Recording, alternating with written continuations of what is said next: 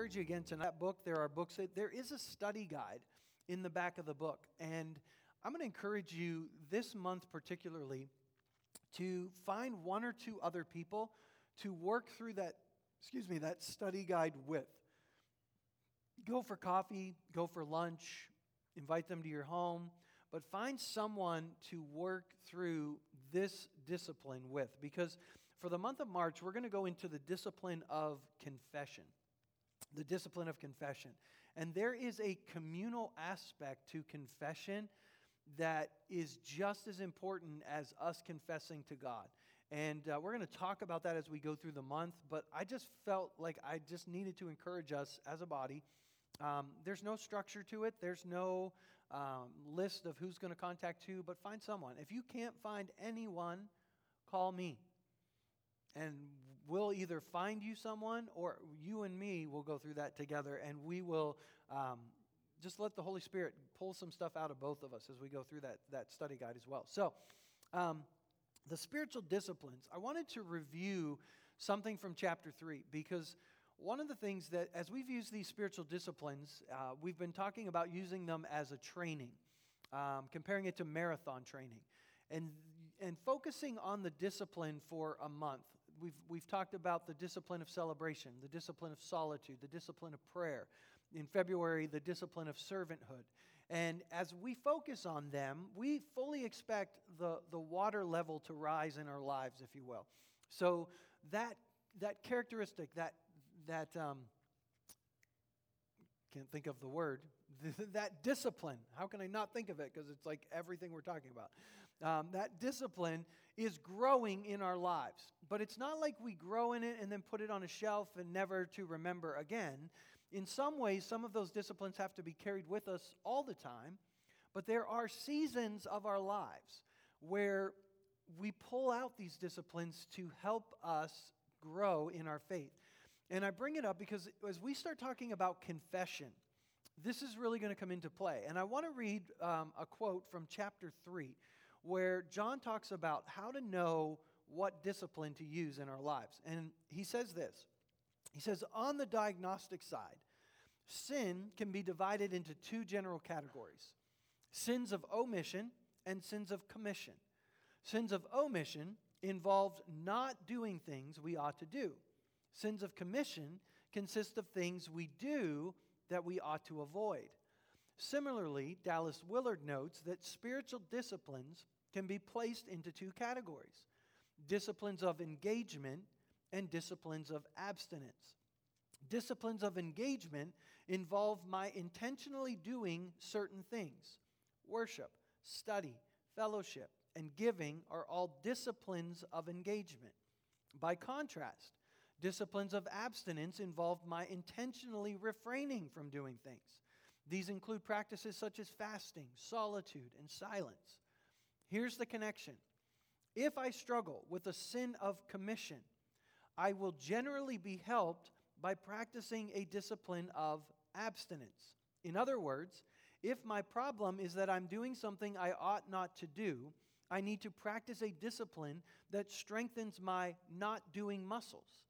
So if you have a problem with boasting, a sin of commission, otherwise known as pride, what disciplines are likely to help? If you said silence or secrecy, both disciplines of abstinence, you're right, but don't tell anybody. If I struggle with the sin of omission, I will usually be most helped by a discipline of engagement. That is, if my sin involves a failure to love or encourage or serve, I need practices that will help my doing muscles. For example, if you ever wrestle with joylessness, you will want to immerse yourself in my favorite discipline of all, the discipline of celebration. And so as we start talking about confession and we start looking at sins of commission, sins of omission in our lives, we may need to step into a period of practicing another discipline apart from the sermon series, apart from even the disciplines that maybe John even mentions in the book. Maybe the Lord will lead you in a path, and sometimes, we need someone in the body of Christ to help us see what we can't see ourselves. That's why the body of Christ is important. That's why community is important. That's why I encourage you to find someone to talk through confession with, not in the sense of you're confessing your sins to them, although we're going to talk about that here in a second too, but because that's what's sometimes necessary for us to see what's going on. I know we all have the Holy Spirit, and I know that all of us can hear His voice, but the heart is deceptive. And you and I sometimes have a hard time hearing the Holy Spirit unless we listen to the Holy Spirit through one of our friends or fellow believers that maybe isn't even a friend. And so that's why I encourage you. So the practice of confession is chapter 8. That's what we're going to talk through. And I want to read a quote from the beginning from Martin Luther. This is one of my favorite Martin Luther quotes. He says this: "History is like a drunk man on a horse. No sooner does he fall off on the left side, does he mount again and fall off on the right." And that's true of history. If you are a student of history, or if you've ever studied history, we generally are pendulum people. So we fall into an area of lack in a nation, and what we do is we overcorrect, and we almost go clear to the opposite side of that spectrum, and we just go crazy with this pendulum swing. We never really find that sweet spot, that middle ground that we're supposed to walk through. And it's also true of church history. In church history, we've gone through times where we've fallen on the legalism side of things, where there have been all these rules and regulations, and many of them man-made. And the reaction to that many times is to go to the other side, the libertine side, or the licentious, as the Bible says, side, where everything goes and nothing's a sin, and we just let grace abound, and we just go from one end all the way to the other. Sometimes there's a heavy emphasis on the Word of God, and we need the Word of God, and we need to be grounded in the Word of God, and then we de-emphasize the work of the Holy Spirit. And then we go to the opposite extreme, and all we do is the Holy Spirit. And a good church service is when the Holy Spirit just moves, and we never even get to the Word.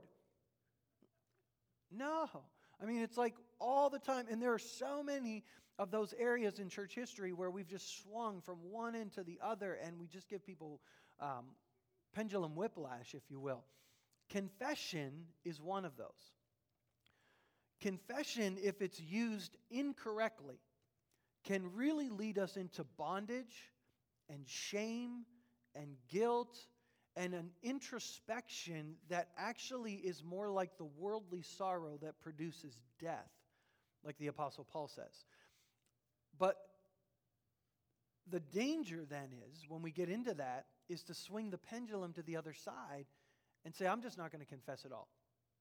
I'm not going to go through a process where I try to figure out what I need to confess. I'm just going to let the Holy Spirit reveal things to me, and whatever He reveals, then I'm just going to confess, which sounds so good in theory and sounds so spiritual.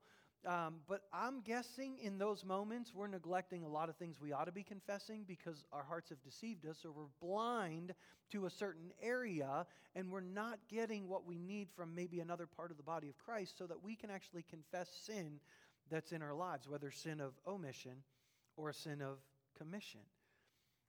Robert Morris says this: when we stop confessing it as sin, we stop considering it as sin. Confession is very important. Confession you'll find all throughout the Scripture, and we're going to look at some of those passages throughout this month. But what happens when we stop confessing sin? When we stop, we start calling it our weakness. We start, well, I know I have a weakness.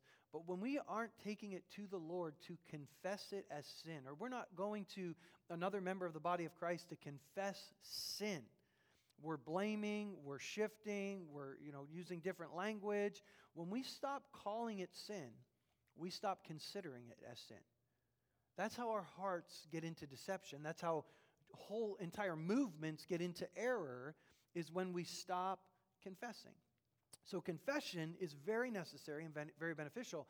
And John points out a couple things in the chapter. We're not going to cover a lot of it today, but a lot of things that are very important. And he starts with this concept of preparation, that we have to literally prepare ourselves for confession.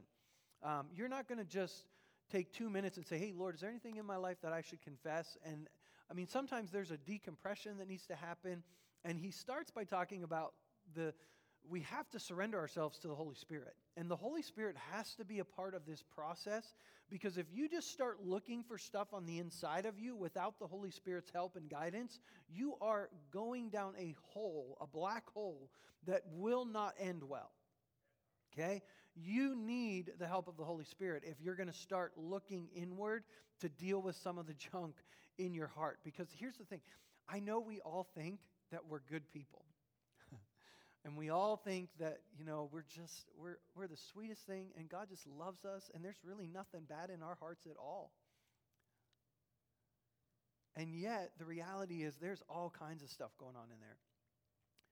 And the Lord wants to bring it out. And if you go after it without Him, it's going to get ugly. And so John says this in the book. The first step is preparation. We begin by placing ourselves into the care of the Spirit and asking for His help. Apart from this, confession is dangerous. If left to ourselves, we are prone to self-condemnation for things we ought not to feel guilty about. Or alternatively, prone to glossing over the truly ugly stains that demand attention. We need help. Later in the chapter, he says, confession can safely be made only in the context of grace. Feelings of remorse are no guarantee of authentic repentance, and they can be highly destructive. It helps to know what our tendencies are, whether we tend to beat ourselves up or let ourselves off the hook. The Bible calls for often this idea of self-examination. Examine yourselves. And that's a true thing. And that is the work of the Holy Spirit. But it also has to be rooted in our identity in Christ. If our identity in Christ is not fully sealed as I'm a son of God, I'm a daughter of God, and everything I am depends on the finished work of Jesus Christ.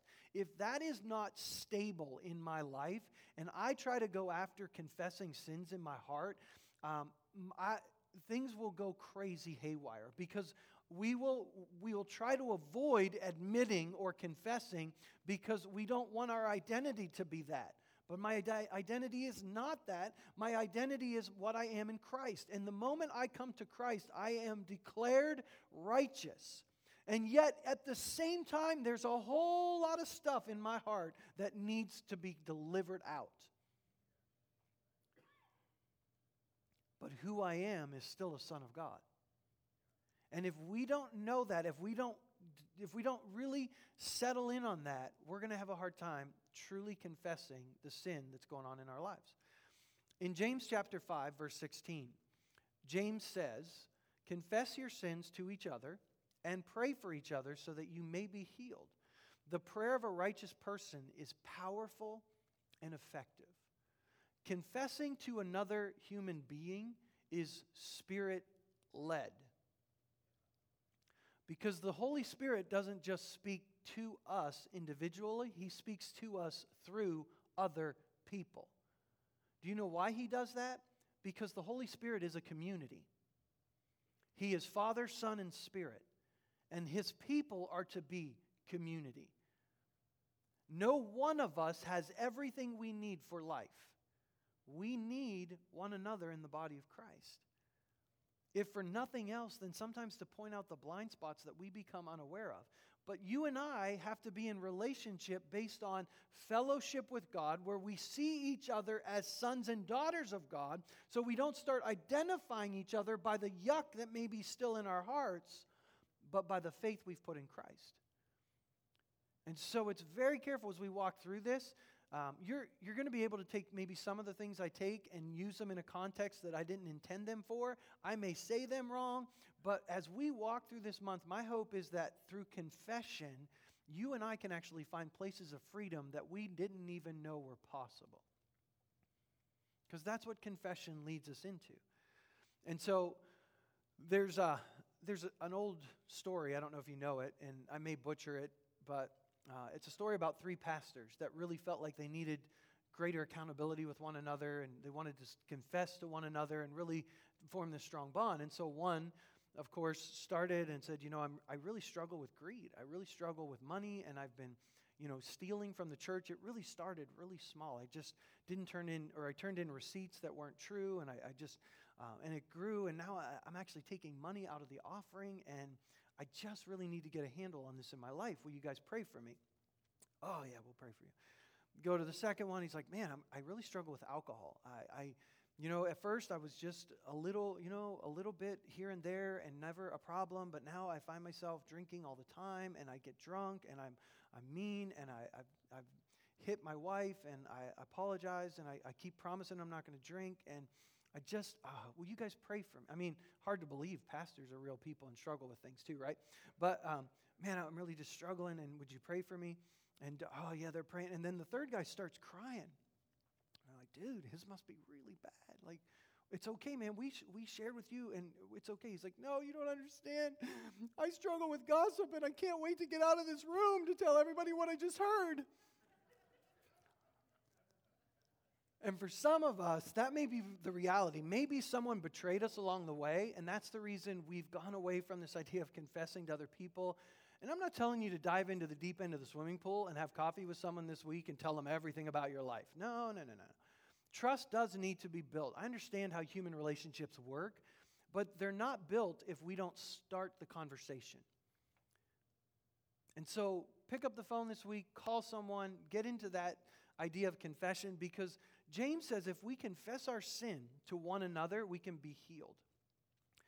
I take that from the way I've studied it, I take that to mean secrecy does something to us.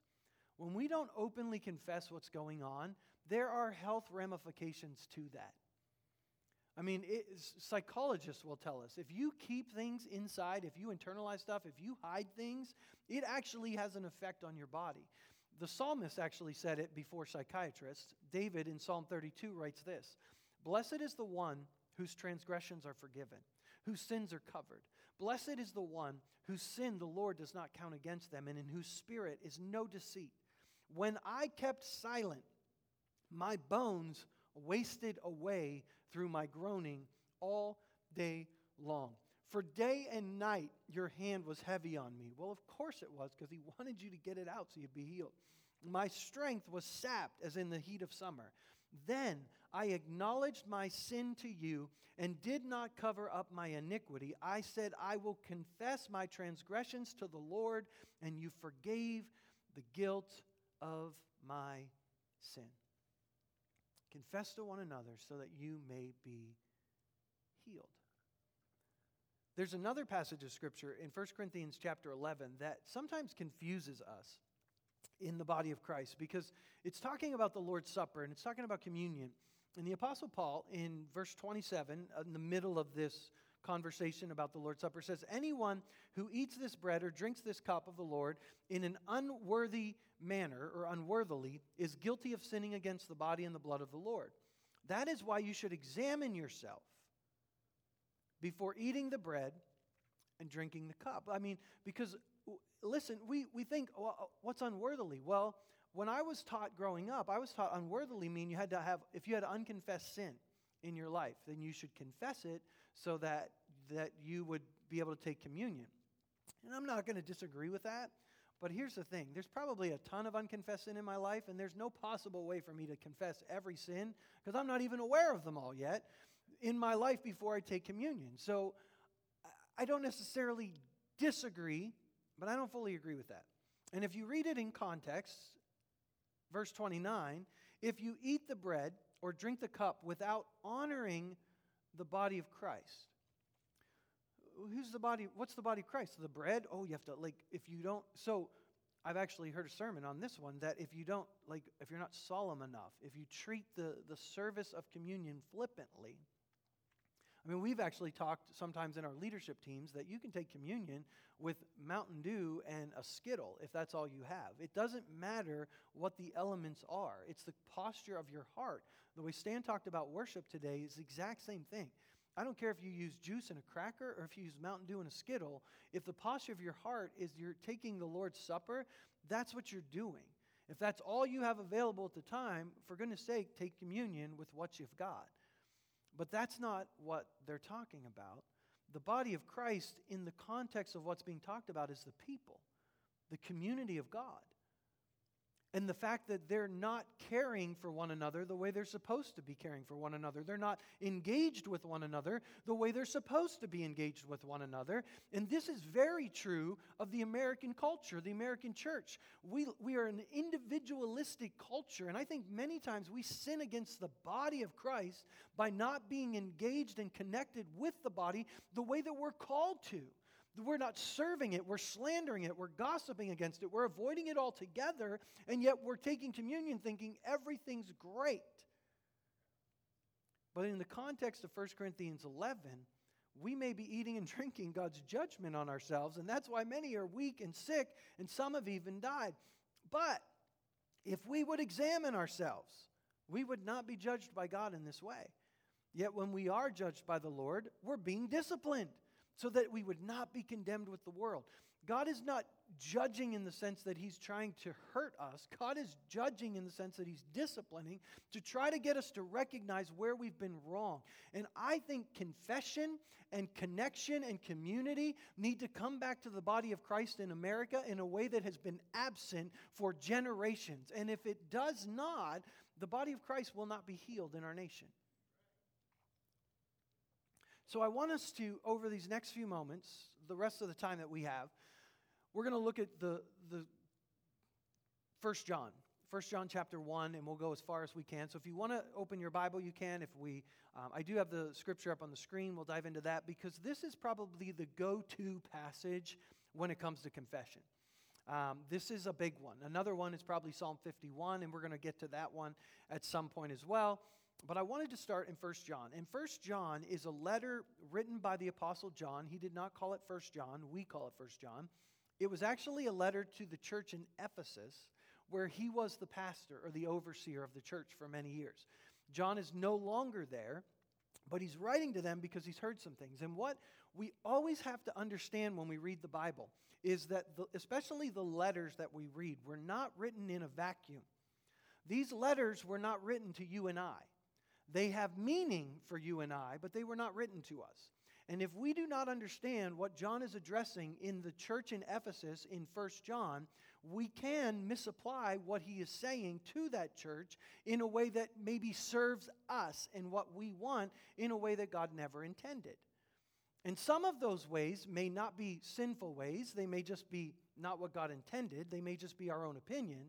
Or some of them may be overtly selfish ways that God never intended for us to interpret. I'll try to explain as we go through a little bit more.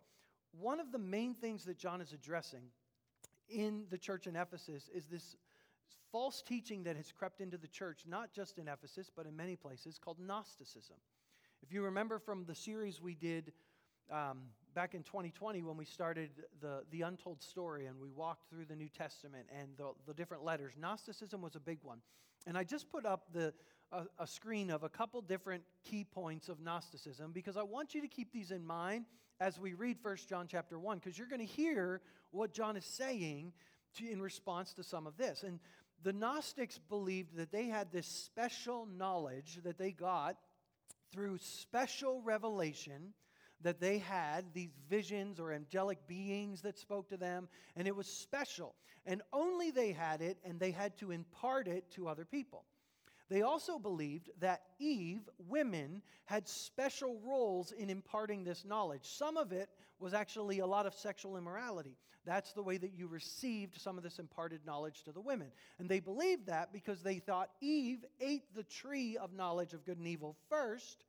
Therefore, she had more knowledge. Women had more knowledge, but they weren't fully aware of it, and it had to be imparted to them in that way. See how you can twist the scripture to make it say anything you want?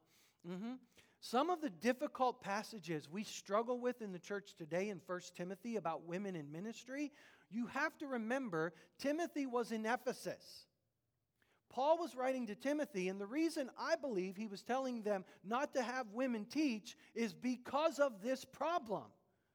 I don't think that the standard across the board in the early church was women didn't teach. We actually have examples in Scripture of women teaching. And yet, because we do not understand the context of 1 Timothy and what's happening in the city of Ephesus and why Paul's making statements about women being saved through childbirth, what's that even mean? And that man was created first, so he's actually better than the woman. What? Well, now do you see that because Eve ate first, but man created first? Paul's just saying, you can say whatever you want. You can say Eve ate first, but I could say Adam was created first. It has nothing to do with what God thinks. It had everything to do with contradicting this teaching that had crept into the church. And for years now, the body of Christ has hindered women from fully stepping into a role that they have in the body of Christ, I believe, in this age. But because we don't understand the Scripture fully, we just make it mean whatever we want it to mean or what we think it should mean. Now I'll get off that little soapbox for now. So number 3, the material world is a matter of evil. The material world of matter is evil. So in other words, the physical world, all of it is evil. So Jesus could not have come in the flesh, because if Jesus put on flesh, it's evil, it's not possible, couldn't have been done. Jesus was not the Son of God. They don't believe Jesus was God. Since salvation means deliverance from the physical world, including our physical bodies, it doesn't matter how you behave. In other words, when you get saved, you are now a spiritual being, and your body, it doesn't matter. You do whatever you want. You can commit sexual immorality, and it doesn't matter because it doesn't affect your spirit. It's only done in the flesh. False teaching. Since sin is a part of the material world, Christians can't even sin. There is no sin because you're a spiritual being now. You can't sin. And so keep those thoughts in mind as we read 1 John chapter 1, starting in verse 1. We proclaim to you the one who existed from the beginning, whom we have heard and seen. We saw him with our own eyes and touched him with our own hands. He is the word of life. I mean, he contradicts just about everything right there. He was from the beginning. He's the Son of God. We touched him. He came in a physical body. This was not done in secret. This isn't some special revelation we've received. This was done publicly. This is the truth. And all of that, that's just verse 1. That's just great stuff. This one, again talking about Jesus here in verse 2, who is life itself, was revealed to us, and we have seen him. And now we testify and proclaim to you, he is the one who is eternal life. What is eternal life? This is eternal life, Jesus said, to know you, the only true God, and Jesus Christ whom you've sent. Eternal life is in heaven. It's knowing God. That's eternal life by definition of the book. That's good stuff. He was with the Father, and then he was revealed to us.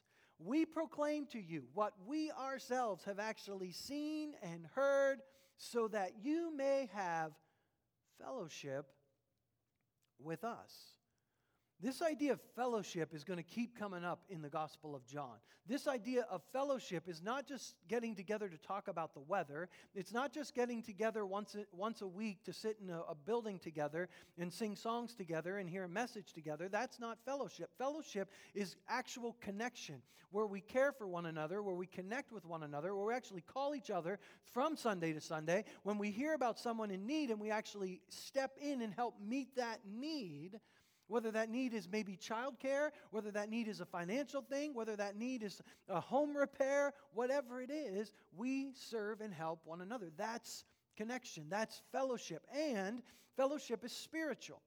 Fellowship is where we confess our sins one to another. Fellowship is where we have mutual accountability, where we help each other grow and learn. And I recognize I have blind spots that I'll never see if you and I don't talk.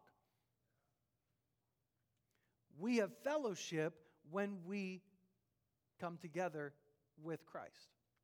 Our fellowship is with the Father and with His Son, and we are writing these things so that you may fully share our joy. Verse 5. This is the message that we heard from Jesus and now declare to you. God is light, and there is no darkness in Him at all. So we are lying if we say that we have fellowship with God but go on living in spiritual darkness. Now, I do not want you to understand, when John says that we're living in spiritual darkness, I do not believe that's the same as committing a sin. Okay, hear me. I think it's more than that. And this is where sometimes guilt and shame comes into people's lives because they've made a commitment to follow Christ. I believe the Spirit dwells in them, but they keep making the same mistake over and over. They can't get past this habit or this addiction, so they doubt their salvation. They doubt whether they're saved. They don't think they've ever made a commitment. And the enemy wreaks havoc on their lives because they're like, I'm walking in darkness. Darkness is not committing the sin. Darkness is condoning the sin. Darkness is when we stop confessing it as sin. Darkness is when we start calling it light when it's really called darkness in the Scripture. It's not the act of the committing it as much as the response after we've committed the sin. Does that make sense? I'm not trying to give anyone a license to sin. I mean, that would be foolish because sin leads to death. But I don't want guilt and shame and condemnation to keep us from actually walking in the truth that God's called us to walk in. So, if we say we have fellowship with God but go on living in spiritual darkness, again, the Gnostics saying we can't even sin, we're not practicing the truth. But if we are living in the light as God is in the light, then we have fellowship with each other. I mean, you would expect John to say if we walk in the light, we have fellowship with God. And that's implied. But not only that, we have fellowship with each other. And the blood of Jesus, His Son, cleanses us from all sin. From all sin.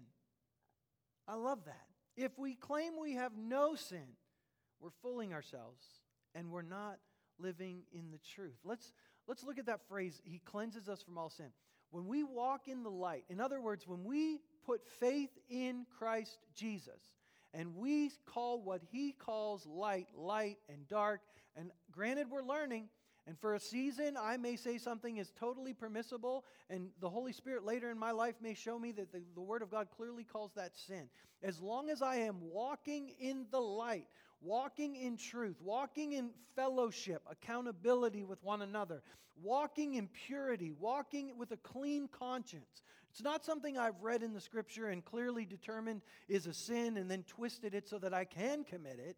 It's something I don't have knowledge of. I can still be walking in the light, and the blood of Jesus cleanses me from all my past, present, and future sin because it's not my performance that matters. It's the cross of Jesus Christ.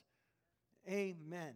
Hebrews 10:14 says, "For by one sacrifice He has made perfect forever those who are being made holy." And people in the body of Christ that sometimes have been beat up because of a besetting sin or because of something they literally are trying to work out. Now, I know people use this as an excuse. Oh, the Lord's working with me on that. Ha, ha, ha, wink, wink. I'm not talking about that. There are people that are genuinely trying to clear their lives of sin. They're walking in the light.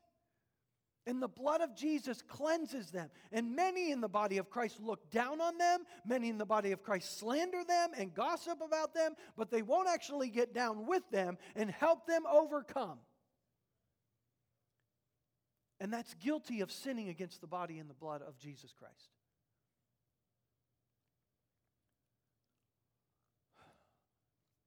Confession. I got to be less excited. Sorry. Let's go to verse 9. If we confess our sins to Him, He is faithful and just to forgive us of our sins and to cleanse us from all wickedness. I mean, when I was growing up, we were taught, if Jesus comes back and you're doing something that you shouldn't be doing, you're not going. You're not going. If you go in that movie theater and Jesus comes back and He is not coming in there to get you. And this fear that we always had to confess our sin instantly. Again, God's forgiveness doesn't come to me when I confess. I mean, I know it looks like that's what He's saying. It's an assurance statement. The forgiveness of God, as long as I'm walking in relationship, I'm walking in the light, forgiveness is instant. Confession is about making sure that my heart doesn't get deceived. It's about making sure that I'm healed, that I'm restored. It's about the internal stuff that the Spirit of God is still working out. Confession is important. It's just not vital to forgiveness. I know that could be twisted, and I sure hope I said it right. If not, someone will point it out to me, and I'll rephrase it next week. Look at this. If we claim we have not sinned, we are calling God a liar and showing that His word has no place in our hearts. There aren't a lot of people in the body of Christ today anymore saying that they don't have any sin. But we're condemning other people as if we had no sin. And I promise you, every one of us in this room has got stuff in our life. If the Holy Spirit came today and revealed everything in our hearts and everything in our life right now that displeased God, that was anti-kingdom in our lives, there would be a lot of weeping. And that's not how He works. He never brings the whole list. I don't believe the Holy Spirit is going to give you a list of 10 things to confess. Maybe one or two. And then sometimes those one or two that He starts with will topple over a few others when we get them right.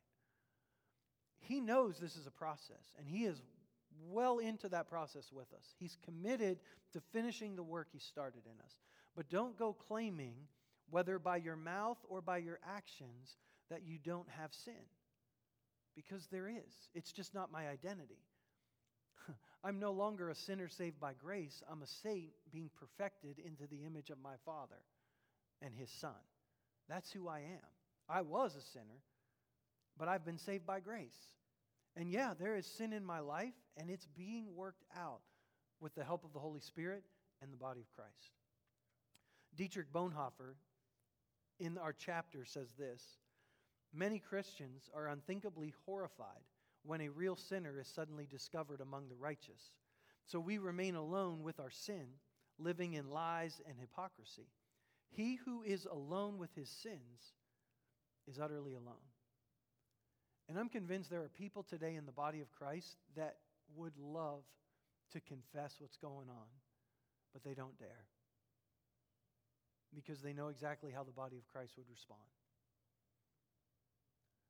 I want to be a church that leads people into a path of restoration, where they find true healing, where we don't look good on the outside, but we are good on the inside. And that's going to take a lot of grace and a lot of mercy, sometimes a lot of holding our tongue, reserving judgment. It's going to take a lot of pain on our part. It's going to take a lot of forgiving people that have wronged us and hurt us and maybe not done it well the first time. It's going to mean that we have to bear with one another. We have to cut each other some slack. But it's also going to mean that I have to take responsibility for my part. That I'm going to confess my sin. I'm not going to blame my sin. I'm not going to blame my outburst of anger on like the person that over here that did something. I'm going to own my outburst of anger. Yeah, they may have had a role in bringing that to the surface, but I had the power through the Holy Spirit to control it. I didn't. I have an anger problem. I'm not confessing today. I'm using an example, but I'm guessing I have an anger problem because there are times in my life that I get upset about stuff and I'm like, why am I getting upset about that? That's just stupid. And there's a root. And in fact, in the chapter, he'll give you 2 questions to ask whenever you find yourself in that situation if you really want to know what's going on. Because it's not really the outburst of anger, it's what's going on in here. And that could be insecurity. That could be selfishness. That could be pride. That could be unforgiveness. There could be a whole lot of reasons for outbursts of anger. And the Holy Spirit would love to reveal those things to us, not to condemn us, but to give us freedom. And who knows, maybe some of the physical symptoms that we're experiencing in our bodies are a direct result of some of the stuff we're just holding in. And that's why confession is so important. I want to read one last verse, actually from 1 John chapter 2, verse 1. It's just the very next verse. We put in the chapter titles, by the way, and the verses and all of that, so John would have just kept writing. So after he's finished that statement, he says, "My dear children, I'm writing this to you so that you will not sin." I mean, that's the goal.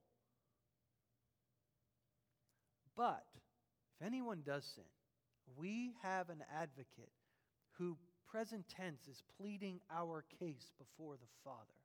He is Jesus Christ, the one who is truly righteous. So here's what I want us to do. As we go through this month of confession, I want us to begin to pray the prayer, search me, O God, and know my heart. And that doesn't mean God know it. It means I need to know it. Reveal to me the things I need to know. And that's a dangerous prayer, because some of the stuff that he reveals to you, you may not like. I mean, I wish I could tell you every time he's revealed something in my heart, I was like, oh, thank you, Jesus, for revealing that to me. There are times I'm like, that's not me. Yeah, me, talking to Almighty God. That's not me. I don't know what you're talking about. Oh, yeah, it is. Oh, yeah, it is. If you have kids, this is going to be way easier for you. Because if you want to know what's going on in your heart, just listen to what's coming out of their mouths. Oh, that was good. It's so true. But our children are just mini us. And I hate it because I'm like, oh, wow. That flaw that I'm really hard on them for, that's me. Yeah. And so don't deflect. Just deal with it, the raw emotion. But don't let guilt and shame and condemnation, you don't have to pay penance.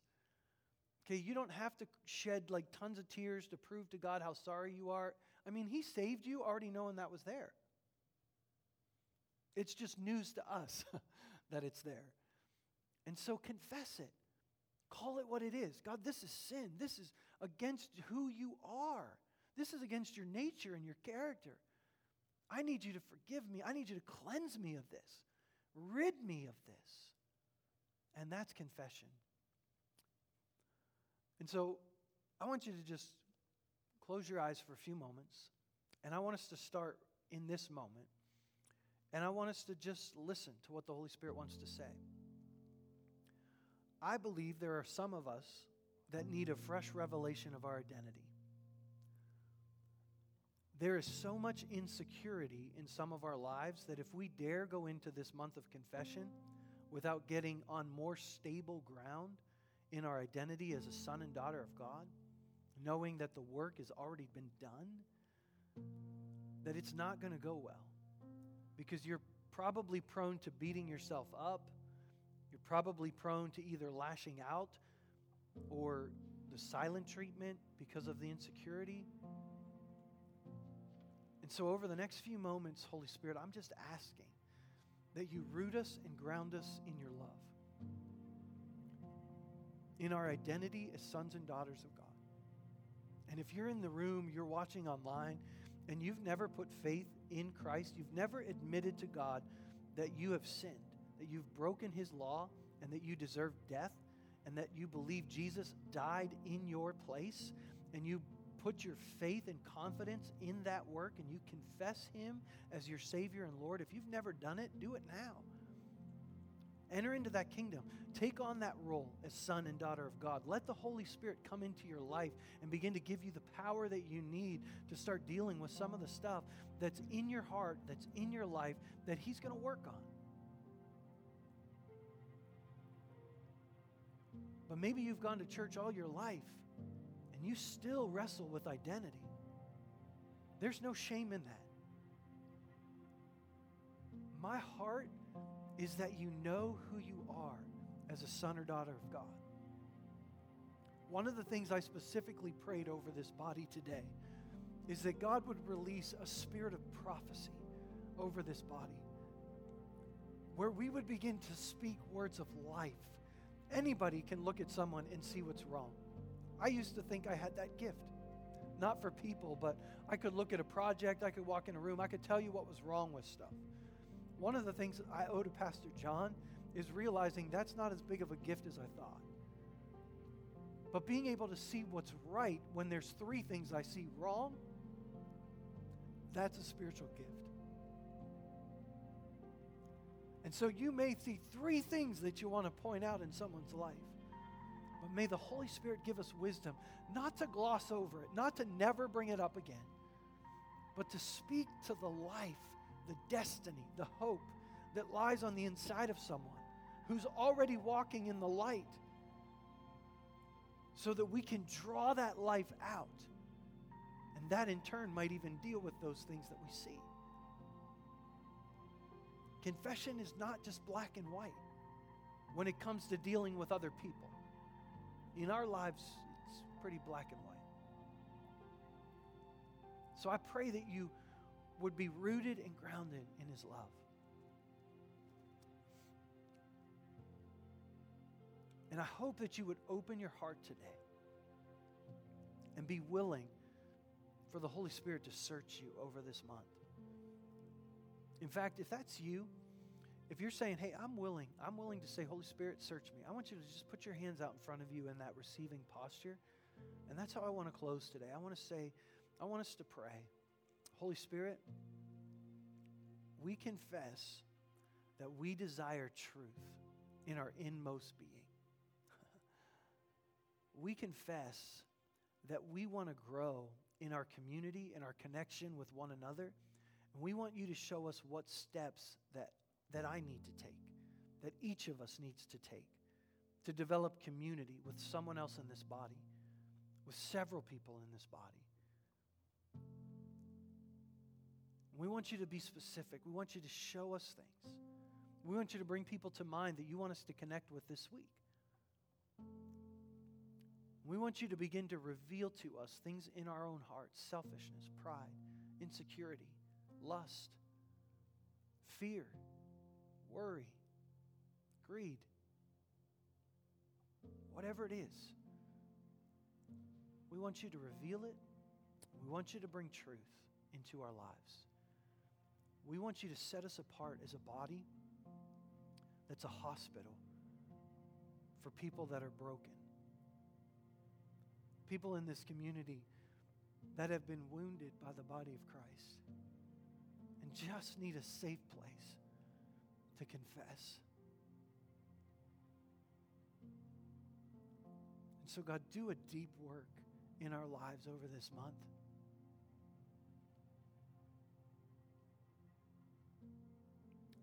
And take us further in that process of what you have for us as individuals and us as a body, we pray. In Jesus' name, amen. Amen. I think this month of confession is a vital part of what God has called us into as Restoration Church. We want to see people restored. We want to see people who have been wounded and have been hurt by the body of Christ, who have had a call on their life that maybe for one reason or another has gone to the side. That's what we're about. That's something that God has put in us that we want to see happen. And I think learning to walk in this that I've shared with you today is a big part of that. And so let it marinate through this week ahead. Connect with someone in the body of Christ, and let's walk this out through this month ahead. I'm excited for what God has. I know it might be painful at times during this month, but I think at times it's going to be very freeing too. So thank you for being here today. Don't forget to stop by the table in the back. A lot of information out there that you can pick up today. Offering baskets are out there as well. Thanks for being here. God bless you as you go.